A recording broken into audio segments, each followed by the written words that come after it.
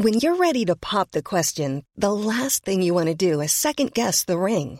At BlueNile.com, you can design a one-of-a-kind ring with the ease and convenience of shopping online. Choose your diamond and setting. When you find the one, you'll get it delivered right to your door. Go to BlueNile.com and use promo code LISTEN to get $50 off your purchase of $500 or more. That's code LISTEN at BlueNile.com for $50 off your purchase. BlueNile.com, code LISTEN. Te lo cuento. Tu dosis diaria de noticias.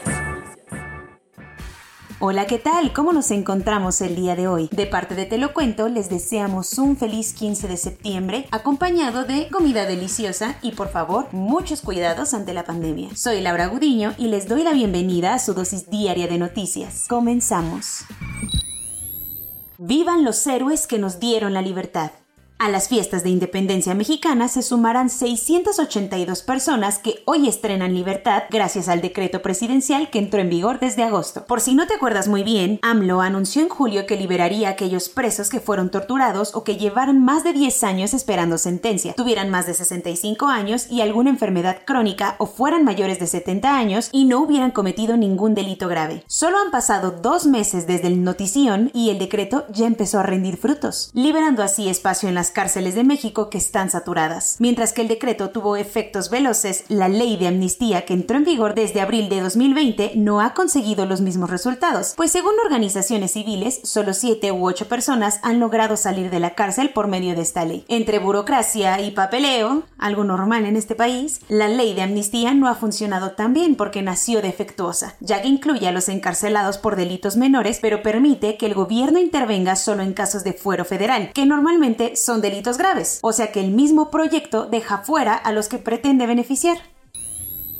Mantén a tus amigos cerca, pero a tus enemigos aún más cerca. La investigación del magnicidio de Haití tiene un nuevo sospechoso, el ministro Ariel Henry. El fiscal de Haití anunció que parte de la evidencia recabada en la investigación del asesinato del expresidente Jovenel Moïse vincula al primer ministro actual, Ariel Henry. Esto parece sacado de una obra de Shakespeare, por lo que se le prohibió salir del país hasta que conteste algunas preguntas sobre el crimen. Esto viene después de que se descubrió a través de registros telefónicos que Henry tuvo contacto con Joseph Badillo, uno de los principales sospechosos del magnicidio y ex empleado del gobierno, tan solo unas horas después de que Moïse muriera a tiros en su propia cama. La investigación, que parecía estar enfriándose a pesar de haber conseguido que se arresten a más de 40 personas, tomó un giro interesante y prometedor ayer con las pistas que involucran al primer ministro. Estos indicios son los más esperanzadores para entender quién ordenó y pagó por el asesinato del presidente y, lo más importante, el motivo. Lo que es seguro es que tanto el asesinato como todas las implicaciones que ha traído consigo han convertido a la isla caribeña en un ring de lucha política por el hacerse con el poder del país.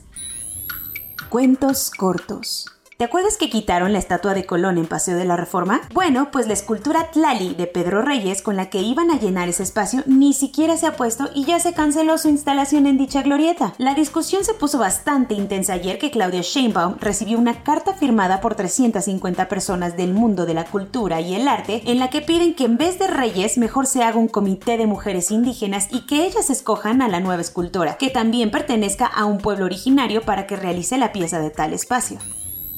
Después de haber vuelto a contar voto por voto y casilla por casilla de los 21 distritos electorales de Campeche, el Tribunal Electoral del Poder Judicial de la Federación dijo que al final Laida Sansores sí será la gobernadora del estado por la coalición de Morena y el Partido del Trabajo a partir de hoy. La magistrada Janine Otálora Malasis dijo que tras hacer la revisión de las 1086 casillas, los resultados de las elecciones del pasado 6 de junio sí le otorgan la victoria a Sansores con 139.503 votos a su favor, a pesar de la queja impuesta por Movimiento Ciudadano. La emergencia climática no es solo perder áreas verdes, sino que también millones de personas tienen que abandonar sus hogares y buscar refugio en nuevos lugares. El Banco Mundial publicó un informe ayer en el que advirtió que aproximadamente 4 millones de personas en México y Centroamérica tendrán que emigrar por la culpa de los efectos del cambio climático. Esto es algo que ya se vive. Ejemplos clarísimos son las inundaciones e incendios que arrasan con las casas de tanta gente en el mundo. Pero el reporte indicó que las migraciones masivas por estas causas comenzarán cerca del 2030. Los partidos de la oposición de Noruega arrancaron planes para formar un nuevo gobierno de coalición después de su aplastante victoria en las elecciones, que tuvieron como tema central la crisis climática y el futuro de la industria del petróleo y gas. El líder del Partido Laborista, Jonas Gahr Store, quiere convencer al Partido Agrario del Centro y a la izquierda socialista para que se unan a su bando, que tendría 89 diputados, 4 más de los necesarios para una mayoría absoluta. Esto no es cosa fácil porque no coinciden en temas como la política energética, la propiedad privada o las relaciones con la Unión Europea. Los anaqueles siguen vacíos en los supermercados de Reino Unido y la industria de alimentos y bebidas advirtió que la escasez de productos causada por el Brexit y la pandemia podría volverse algo permanente, porque el gobierno volvió a retrasar otros 6 meses la revisión de los controles a las importaciones de la Unión Europea. Se suponía que en enero quedaría listo ese asunto, pero para evitarle peores golpes a los negocios británicos y corte de alimentos por la crisis del COVID-19, el gobierno de Johnson decidió aplazar eso. El tema es que ya llevan un año más de lo planeado. La policía holandesa cometió ayer un error de pena al arrestar a un fan de la Fórmula 1 británico que confundieron con Matteo Messina, uno de los capos de la mafia italiana más buscados de toda Europa desde 1993. El hombre originario de Liverpool, identificado como Mark L., estaba comiendo casual en un restaurante de La Haya con su hijo cuando ¡pum! Un operativo superarmado le cayó encima y lo arrestó. Por suerte, solo tardaron un par de horas para resolver la confusión, pues era más que evidente que el acento escocés del detenido no correspondía a las características del padrino de la Cosa Nostra. Ay no, pobrecitos.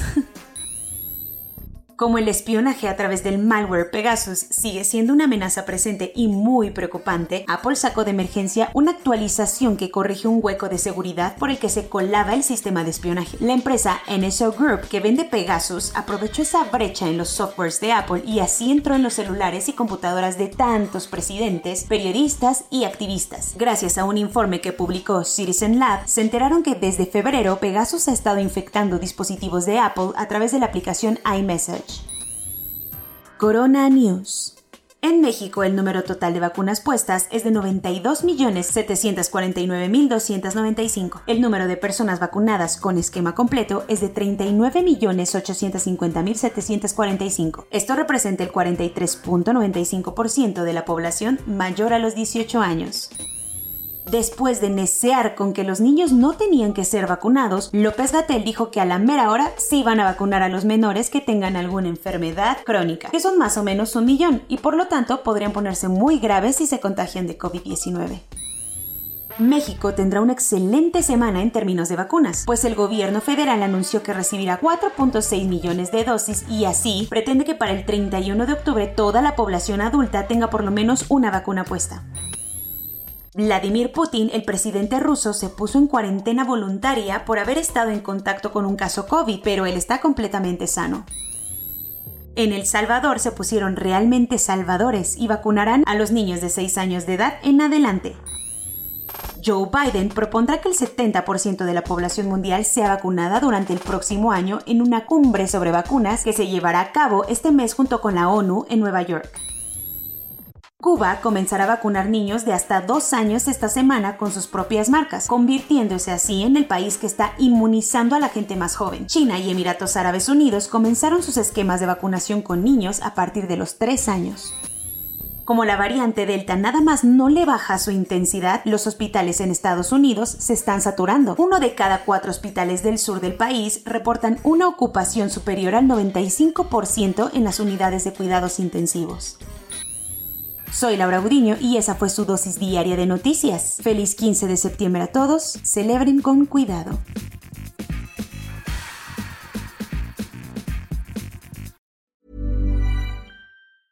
En Sherwin-Williams somos tu compa, tu pana, tu socio, pero sobre todo somos tu aliado. Con más de 6,000 representantes para atenderte en tu idioma y beneficios para contratistas que encontrarás en aliadopro.com. En Sherwin-Williams somos el aliado del pro.